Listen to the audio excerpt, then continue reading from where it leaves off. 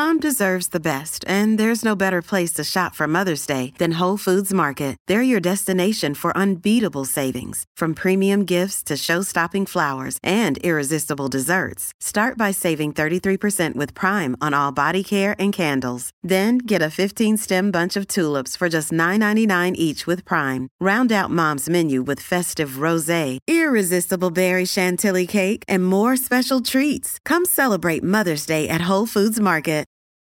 This episode is brought to you by Reese's Peanut Butter Cups. In breaking news, leading scientists worldwide are conducting experiments to determine if Reese's Peanut Butter Cups are the perfect combination of peanut butter and chocolate. However, it appears the study was inconclusive, as the scientists couldn't help but eat all the Reese's. Because when you want something sweet, you can't do better than Reese's. Find Reese's now at a store near you. Hello, everybody. This is Marshall Poe. I'm the editor of the New Books Network. NBN listeners like to read books and buy them. So we thought we'd tell you that right now, our friends at Princeton University Press are having a remarkable site-wide sale. You can get 50% off books, including ebooks and audiobooks, with the code 50, F-I-F-T-Y, at checkout until May 31. You can save some real money on Princeton University Press books. I encourage you to go there and check it out. Welcome to the New Books Network. Hello, everybody, and welcome back to New Books in Food, a podcast channel on the New Books Network. I'm Amir Sayed Abdi, the host of the channel. Today, I have the pleasure of talking to Clarissa Hyman about her book, Tomato, A Global History, which was published in 2019 by Reaktion Books.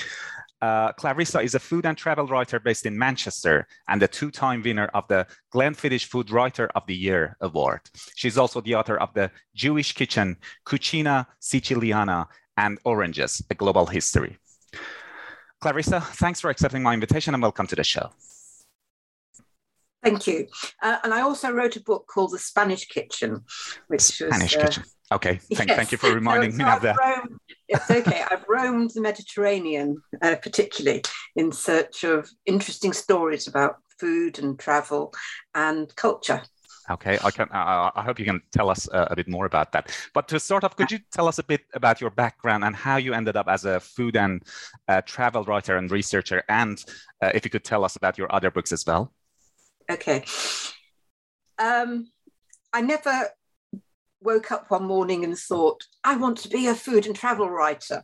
I don't think anybody ever does. You know, life is just a series of coincidences and happenings, and you don't always know where it's leading you. But I actually grew up in a food world. My parents had a delicatessen shop, so I kind of grew up surrounded by food and had an early interest in food, although it was more a question of quantity, I think, how much I was eating rather than just the quality of what I was eating, which motivated me. But at the same time, because I was in this sort of food environment, I did become conscious about, you know, what makes good food and what people want to eat and how people go about learning about food and exploring food. Anyhow, that was a very good groundwork for a later career. Before I became a food and travel writer, I actually worked in television for quite a long time as a producer and researcher. And I did several food programs, in the course of which I made a series of small films with somebody who was at the time the editor of the Good Food Guide. We travelled around the UK eating at Granada TV's expense, which was rather wonderful. And that kind of set a pattern for me for the future, because I learnt as a result of that, I was recruited as an inspector for the Good Food Guide. And it was a big help in terms of learning how to assess food and think about food and the language in which you describe food, and to sort of form comparative judgments about food. Anyhow, cut a long story short, I eventually left the world of television and I started to write, but I didn't know what to write about. And it's very hard when you can write about anything you want to. You know, what do you choose? And I friend gave me some excellent advice and said, write about something you really enjoy, you really like doing, and become a specialist in that area, because, you know, that's how you'll find your own niche. And you'll also, I do believe that you write your best work if it is something that really engages you. I mean, I can be a hack. I can be a jobbing journalist. I think I could probably write about anything. But I do think if it's a subject that you are passionate about or really, you know, interested in, you know, you're going to do your best work. And I've always loved food, and I've always loved eating. I mean, a lot of people say to me, well, what's my qualifications for being a food writer? And I say, oh, I'm a VGE, which is I'm a very good eater. And I think it's true. I don't think you can be a food writer without enjoying your food. Yeah. And in terms of travel, I've always had a curiosity about what's around the next corner. I'm not a person who, when they go on holiday, just sits on the beach and does nothing. I'm always up and about and, you know, going here, going there, looking around, you know, buildings and streets and talking to people. I don't know whether it's because I'm from the north of England. In the north of England, we are sort of known for being very outgoing and friendly and chatting. And I'm very happy, you know, sitting on a bus or in a cafe and just chatting to the next person. Whereas that wasn't much more. But I think it's a great way. And I've come across so many stories and tales. And I mean, even when I was doing the Sicilian book, particularly, you know, I would just ask my taxi driver for a recipe. And then after a moment of surprise, they would give me a wonderful family recipe, because fundamentally, I think everybody likes talking about food. Exactly.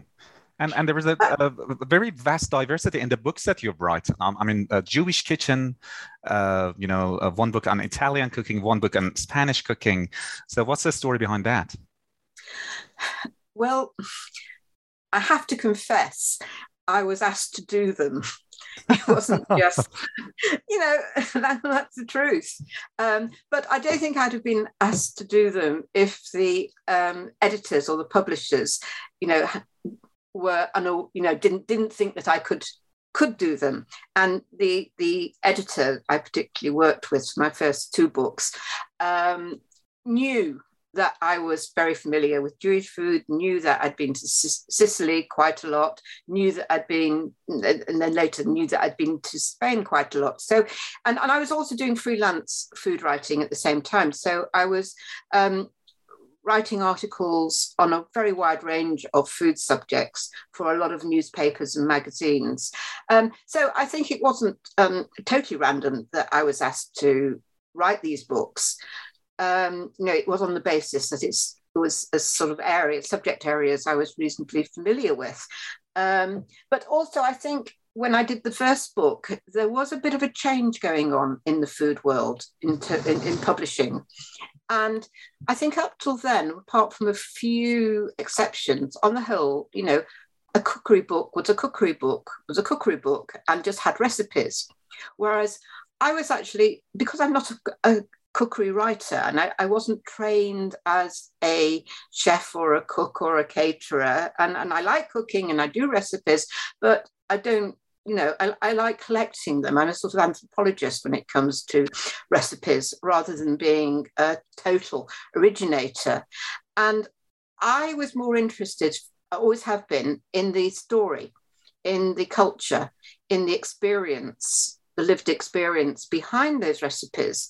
And I liked learning about the memories attached to the recipes or the cultural traditions that surrounded those recipes, or the connection that the recipe had with the farmer or the fisherman or whatever. I can't see recipes just as a collection of ingredients on a plate. I think there is a context and a much more complicated story behind that you know, finished dish on a plate, and that's what I've always wanted to explore in my books. That is indeed an anthropological approach. But coming to Tomato, Tomato is published as part of Reaktion Books' Edible series. And for those listeners who don't know about Edible series, it's a series that focuses on the global history and culture of one type of food or beverage in each of its book.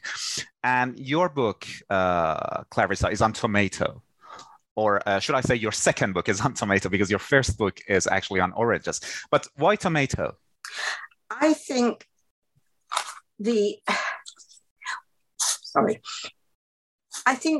well, firstly, we have to agree whether we say tomato or tomato.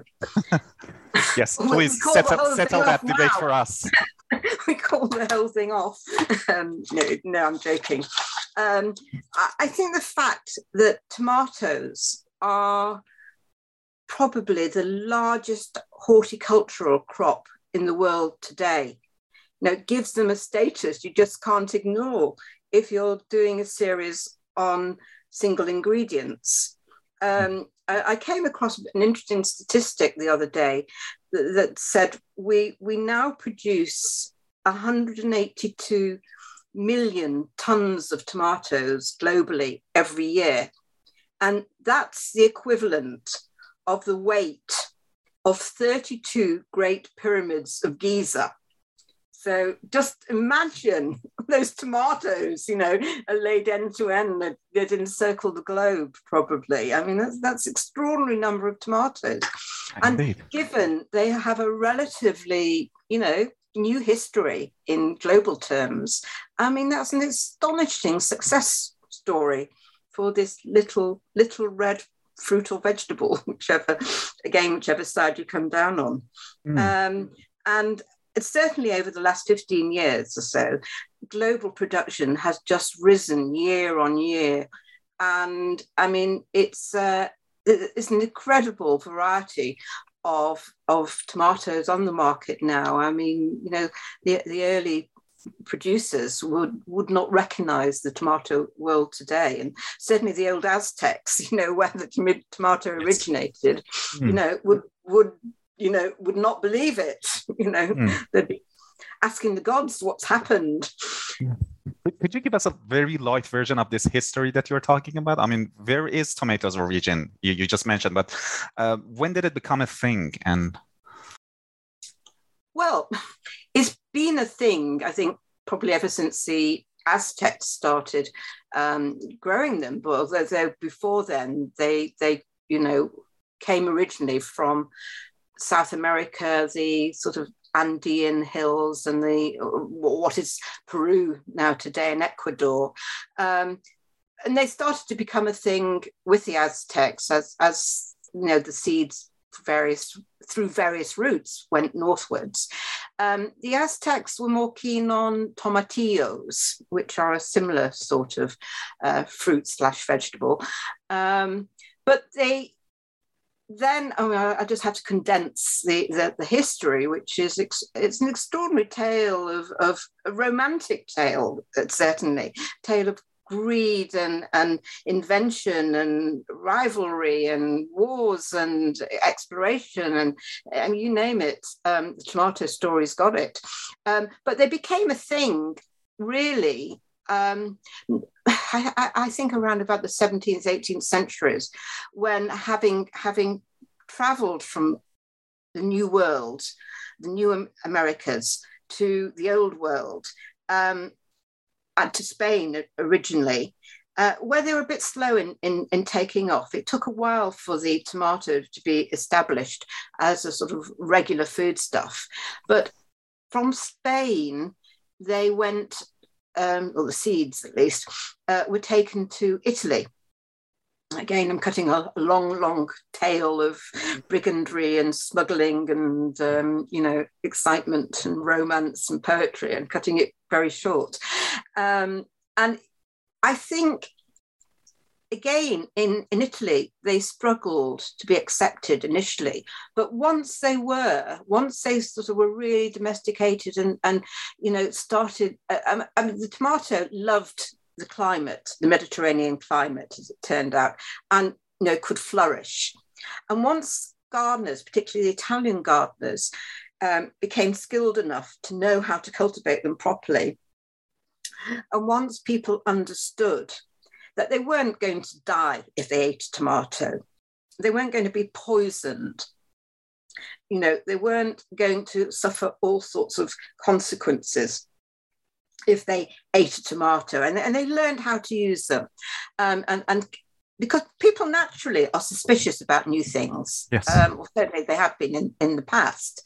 What's this? And it's red and it's round and it's related to, all sorts of the mandrake or, poison ivy or whatever. There was all sorts of superstitions and, sort of eerie, ghostly stories about the tomato. It's also felt to be an aphrodisiac. It's not. To get a name, love apple. This is quite, erroneous. But it was surrounded with myth and magic and mystery, and people were suspicious. And there's no doubt that, perhaps it did have ill effects on some people because it wasn't being grown correctly and people didn't know how to cultivate it properly. They didn't know how to use it.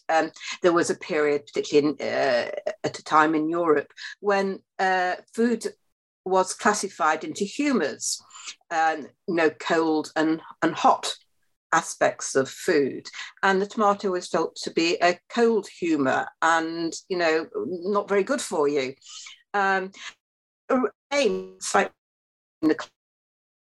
People both in Spain, Italy and Northern Europe thought of the tomato more in terms of its potential medicinal qualities or its ornamental qualities in a garden. It took quite a long time for it to be incorporated into foodstuffs and into cooking. I mean, there always were people who would who perhaps were show-offs or sensationalists or, social climbers and, I've got a tomato plant in my garden and you haven't. And Cosimo de' Medici, the famous Renaissance, prince, or the Medici family as a whole, they were very much engaged in pushing the boundaries of horticulture and gardening at the time. And they were known to have had tomatoes growing on one of their estates. And there is some documentation that they received a great big basket of tomatoes at one of the, I'm not sure which palace it arrived at in Florence. But there's no record of how they were actually used, whether they ate them. My suspicion is that they regarded this basket of strawberries. They regarded this basket of tomatoes that arrived, as you would, a piece of modern art, and they would just place it, on a table, yes, and all walk round and admire it. It was sort of living sculpture, but we don't know. But it did take a while for it to become incorporated into everyday eating. I mean, in Spain, it was really the monasteries and the rather greedy monks of the time who explored its potential use in the kitchen. But it wasn't widespread. I mean, the other people, particularly in Spain, who would eat the tomato when it first in the 17th, 18th centuries were just very poor people who didn't have much else to eat. And as I said, as long as it didn't kill you, you could eat it. Yeah. That was the sort of key thing. Although I don't think they realised it had, a lot of it was not very high in terms of its nutritive qualities. But when it went to Italy, it took a while for it to catch on as a foodstuff. I mean, again, it was either some aristocratic homes who were very keen on, showing off or, saying, that we're at the forefront of fashion and we're adventurous and we can eat these things. Or it was very poor peasants who would perhaps just have a tomato with some oil, and salt and pepper, and that was it. But as time went on, particularly in Italy, it really became very, very significant in not just gastronomic terms, but in cultural and political terms as well. And it did, particularly when it met pasta. This was like a marriage made in heaven. It was, and it was a very, very significant moment. I mean, tomato sauce had been developed for a while and people had known about tomato sauce. But again, the whole story of when tomato sauce met pasta in southern Italy is, again, I think it's incredibly romantic and very exciting. And eventually it became a symbol of national unity after the reunification of Italy. Tomato sauce and pasta became, the symbol of national identity. And that's really when it became a thing, as you asked. It is. And, that's to say, and it eventually that spread back to the New World, when so many Italian people, impoverished Italian people, say that again, when so many impoverished Italian peasants had to emigrate to America because, of both political, climate, agricultural, collapse in Italy. I mean, there was a lot of famine, a lot of distress, a lot of climate change. And for all sorts of reasons, a lot of Italians went to America and took their sauce with them. Although it was known that the tomatoes were known in America, had been for several centuries, but the tomato sauce really, again, acquired a kind of huge symbolic presence in the diet of North Americans, and the red sauce, has become such a fixture that we take for granted, whether it's on spaghetti with meatballs or in the form of tomato ketchup or, tomato soup. Again, the whole story of preserving tomatoes, it needs a book on its own, because that's, again, I think it's a remarkable testament to human ingenuity. What can you do with a tomato? Well, I mean, it's quite extraordinary. Exactly. And there was a couple of things that you mentioned, Clarissa, that I want to follow up on. The first one you mentioned, you keep mentioning tomato sauce. So could you settle another debate for us? Is it tomato sauce? Is it ketchup? And because I guess the most common tomato product that almost every one of us have at our homes, regardless of where in the world we are, is ketchup. So how did ketchup come about? What's the difference with tomato sauce? Or are they the same? There's an overlap. They're both ways of preserving the tomato.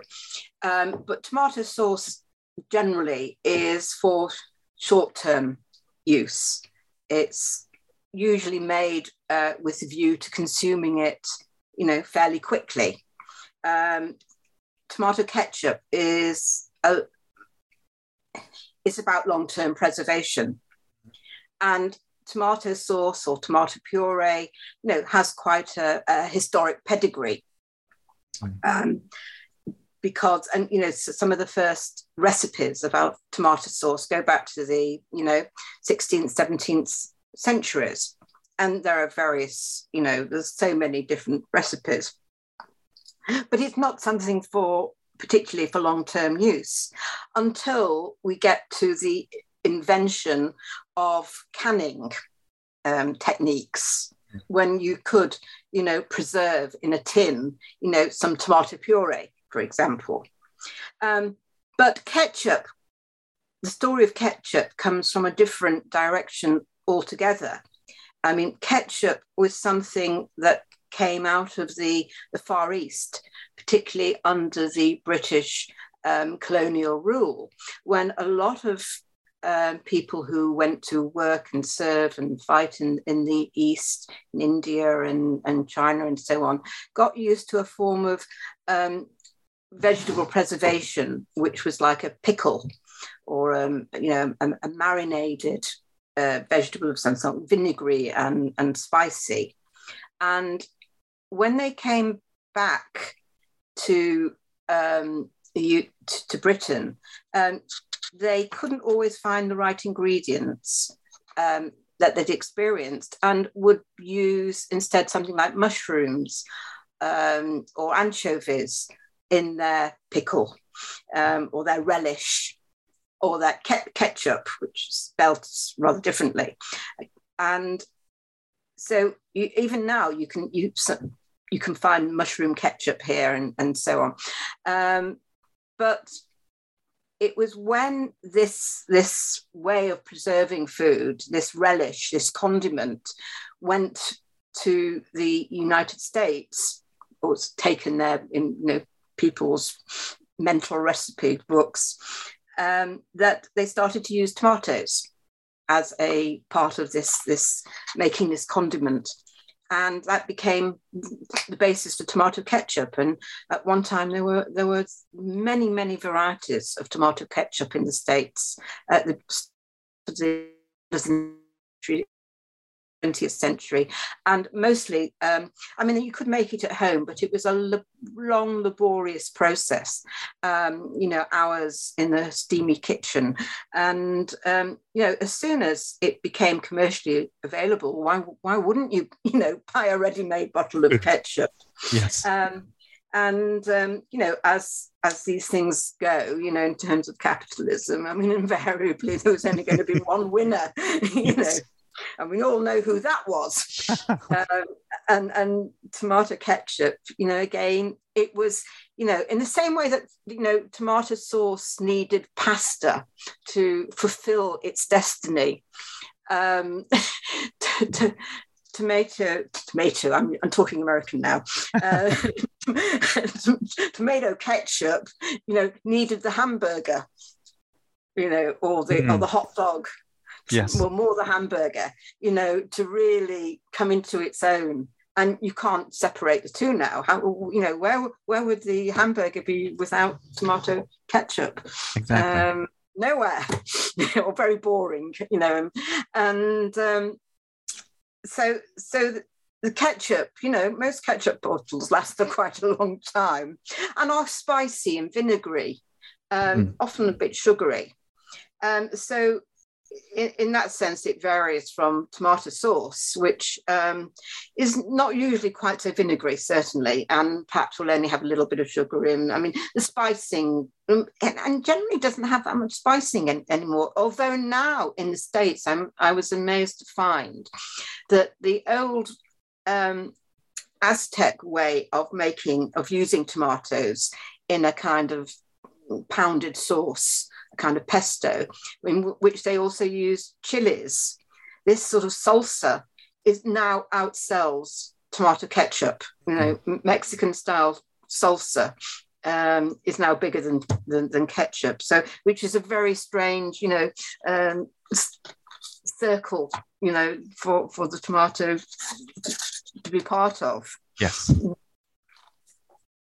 And another thing that you mentioned earlier that I want to follow up on is that you mentioned tomato has become kind of attached to an Italian image, and it has become a national symbol of Italy. And to this day, I meet people who think that tomato is actually originated in Italy, and that is one of the things that you kind of talk about in the book, which is one of my favorite parts of the book, that you argue that the history of tomato has a direct impact on social, economic, and political forces, and vice versa. So could you elaborate a bit on that? Because it became the tomato, once it got established, literally put down roots, particularly in southern Italy, where the reunification drive began, and you had the Risorgimento and the Garibaldi's march and so on, and the tomato was easily available. It wasn't, people knew how to use it. They knew how to cook with it. And it adapted very well to the climate and soil of the, regions of southern Italy. We're not talking about the north of Italy. We're talking, more about sort of Rome and Campania and Sicily and so on. And so because it grew prolifically, it was used very widely. And therefore it was something that adapted, and because it was very colourful as well, it was very much could be adopted as a national symbol. And it became something that, Southern Italians were known for. They didn't know anything about tomatoes really in the north of Italy, apart from a few pockets. But this became like a sort of something people could rally around. People could eat easily. It grew everywhere. It was cheap, accessible. There were, and then once people started eating the tomato, they couldn't get enough of it. So it was just sort of naturally grew into this sort of iconic foodstuff that, really distinguished Italian culture and politics. And as time went on, even Mussolini, got very excited about the use of the tomato in Italian cooking. And saw it as something that, Italy could lead the world in. So it certainly has impinged on many social and political movements, even in the futurist movement later on, when, that they had very sort of ambivalent, a very ambivalent sort of view about the use of tomatoes and tomato sauce in Italian cooking, and they wanted to ban pasta altogether. So it's played a role at various times in the political and cultural history of Italy. Definitely. Yeah. And could you tell us a little bit about tomato growing? There are now outdoor grown tomatoes, there are indoor grown tomatoes, there are rooftop grown tomatoes, there are tomatoes that are grown without soil, tomatoes that are ground without sun, and the list goes on. Why is there so many variation? And is there like a best way of doing it? Or would any of these methods produce a better tasting tomato? Well, that's been the holy grail for quite a long time, to grow the best tomato. But, what is the best tomato? It's what you want it for, is what you want, what are you going to use this tomato for? And so defining a good tomato or the best tomato is really intricately linked with the use it's going to have. And I think that's one of the fascinating things about tomatoes now, tomato growing now, is the range of techniques and methods you can use. Like you say, I don't think there's they're growing tomatoes in space now. Wow. It's unbelievable. There are seeds, circling us as we speak. But you're finding tomatoes growing in Iceland, for example. There's the restaurant in Iceland, which grows its own tomatoes year round using this sort of heat. There's tomatoes, as you say, being grown on the tops of buildings, vertical farms. There's tomatoes being grown in very arid conditions, or very salty conditions, or very wet conditions. There is a limit, though, to what you're going to be able to do with it, where you're going to grow a tomato and how you're going to produce it. But I mean, the advances that have been made scientifically are absolutely mind-boggling. And now it's very much, but as I say, it's a question of what are you going to use this tomato for? I mean, do you need a tomato which basically is going to last a long time on the shelf? Do you need a tomato that is going to withstand a lot of rough handling and transporting over a long distance? They grow tomatoes in Florida, beefsteak tomatoes, specifically for use in fast food joints on hamburgers, which they know they can be cut to within the millimetre of width. And size to fit on top of a quarter-pound burger. Do you want a tomato which is juicy, or do you want a tomato without many seeds? How thick do you want the skin to be? How fleshy? How side? Do you want a tomato that crops all year round? Or there's so many variables.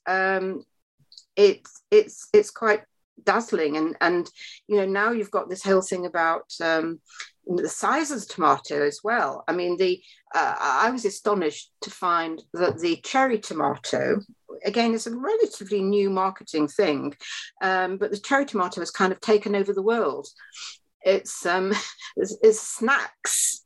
The tomato as a snack has been a marketing triumph.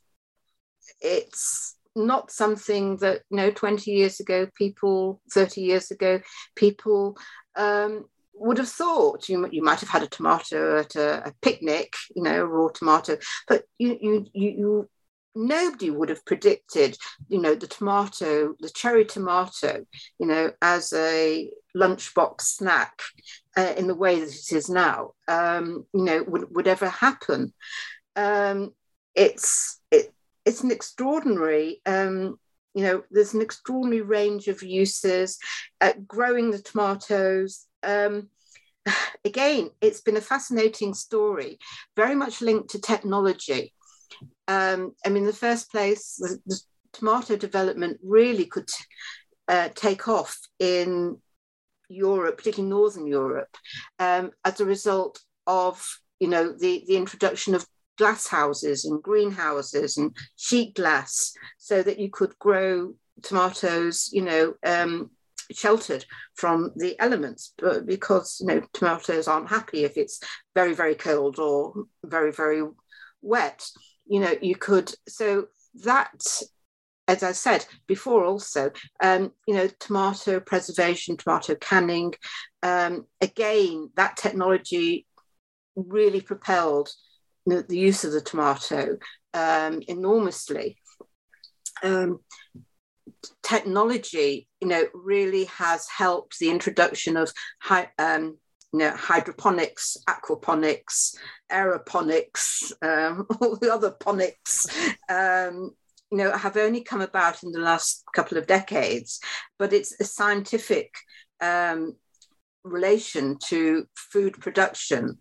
It has been an enormous force for good, I think. It has its downside. We've had terrible, scandals, like the great German water scandal, when, the push for a massive amount of tomatoes at the lowest possible price produced a tomato that actually nobody wanted to eat and nearly destroyed the Dutch tomato industry. We've had the great scandal of GMO tomatoes, which, this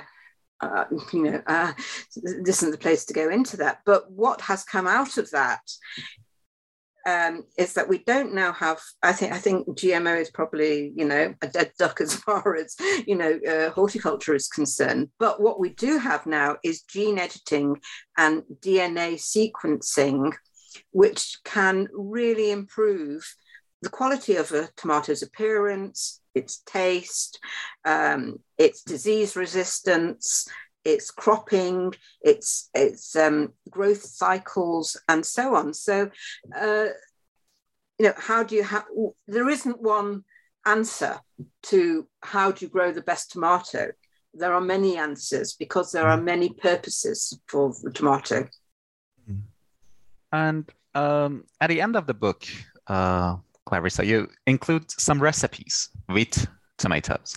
Where did these recipes come from? I mean, why did you choose those recipes in particular? Is there a story behind them, or? Well, it's a bit random, to be honest. There was no great scheme. It was just as I went along.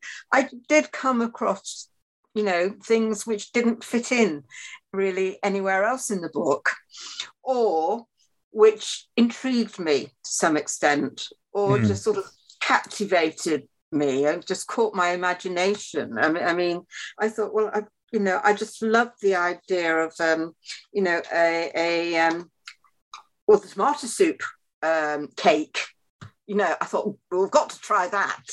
It just sounded so absurd and unpalatable. I thought, but in fact, it turned out to be rather good. And the fact that it had become such a huge fashionable fad, in America at one period, 50s and 60s, like everybody was making tomato soup cake. I thought, well, we've got to have that. And, I suppose in a way, we have carrot cake, so maybe it's not that stupid, but it just sounded, like, I've got to try that, got to include that. And I love the sound of the man winning tomato salad. I mean, what girl could resist that? Yes. That had to go in. And what else? There's a beautiful recipe called tomate à la Lucie, which I think is the most beautiful tomato recipe in the world, and it's by a French poet, and it's like a sort of miniature but perfectly formed and described prose poem about a tomato salad recipe that is written in the most romantic way you could possibly imagine. It's really beautiful. It's only like 6 lines long. And, it describes the tomato as having cheeks on fire while the heart stays cool. And in the end, it puts the poet in it reminds him of Scheherazade. I just thought, that is so enchanting. Got to have that. And I have a family recipe, which is in there as well for Dutch tomato soup. So, yes. They weren't going to allow me to write the book without having that included. And this question may sound strange to our listeners, but not to you, Clarissa. But how do you murder a tomato? That's just a wonderful story. How to kill your tomato. Yes. Yes. Well, I say this to many people as I can, because I often give talks on tomatoes and oranges and whatever else I've written about. But with tomato, I have to say the story goes that I met a very nice Italian gentleman at a conference on tomatoes, and we got chatting, and he said to me, I love England. I love visiting England, but I'm always horrified when I go into an English home and I go in the kitchen and I look around, and where is the tomato? Where do you put the tomatoes? He said, you put your tomatoes in the fridge. Don't you realise you are killing your tomatoes? Tomatoes do not like the cold. And if you put your tomato fridge, destroying their flavor and their aroma and their delicious sensual qualities. So he was absolutely outraged that we would, that all the British, all they knew about tomatoes was to murder them. And he said, the saddest thing he ever saw was when he opened somebody's fridge. It sounds like an ideal guest, doesn't it? Yes, a tomato detective. Yeah, he opened somebody's fridge and he saw half a tomato wrapped in cling film. And he said his heart broke. So that's a warning, do not kill your tomato. But it's true. I tell everybody now, unless they're on the point of absolutely rotting, don't put your tomatoes in the fridge. Thank you for that note, Clarissa. And to wrap up the interview, I'd like to ask whether you're working on something right now, or are you thinking about doing a research on a particular topic in a near future? There's no book at the moment in the pipeline. I do have a few ideas, but I'm doing a series of articles about ingredients for a magazine I work a lot for called Food and Travel. So I'm just about to do the next two features, one of which is on sesame, which is an interesting subject, and one on coffee. I do a lot of gourmet food travel writing for this particular magazine. And recently, in a gap between the lockdowns, I went to Galicia in northern Spain to do a sort of, a gourmet tour, which was amazing. Absolutely wonderful area for food. And I also do book reviews for the TLS, the Times Literary Supplement. So I'd like to do another book. I've done 5 now, and every time I come to the end of them, I think, never again, that's it. No. And then I start to think, I think it's probably like having another baby. Yes. Because I love getting, to the root of things. I love the research. I love getting, deep into a subject, because it's such an adventure writing about food. You find yourself going into territory you never imagined, of history, of art, of botany, of archaeology, whatever. It's such an entry into many worlds writing about food and travel. So I'm beginning to get an itch. Thank you so much, Clarissa, for coming on the show and speaking with me today and sharing your insight and your work with our listeners. I really enjoyed reading Tomato, and I really enjoyed it even more talking to you about it. So thank you very much. It was an absolute pleasure. Thank you.